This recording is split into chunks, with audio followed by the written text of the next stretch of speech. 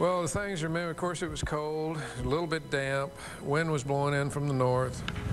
Line shot. Look at that catch by Kessinger. I remember it was out of the ballpark, and of course the wind kept it in the ballpark, and Rick Mundy was up against the ivy, and it came down just right in front of the basket and caught it. Ooh, the wind did the Cubs a favor that time. And of course, after it's over with, just, you know, how do I react to this? I didn't know what to do for a day or two or three. Strike three. It's a no-hitter.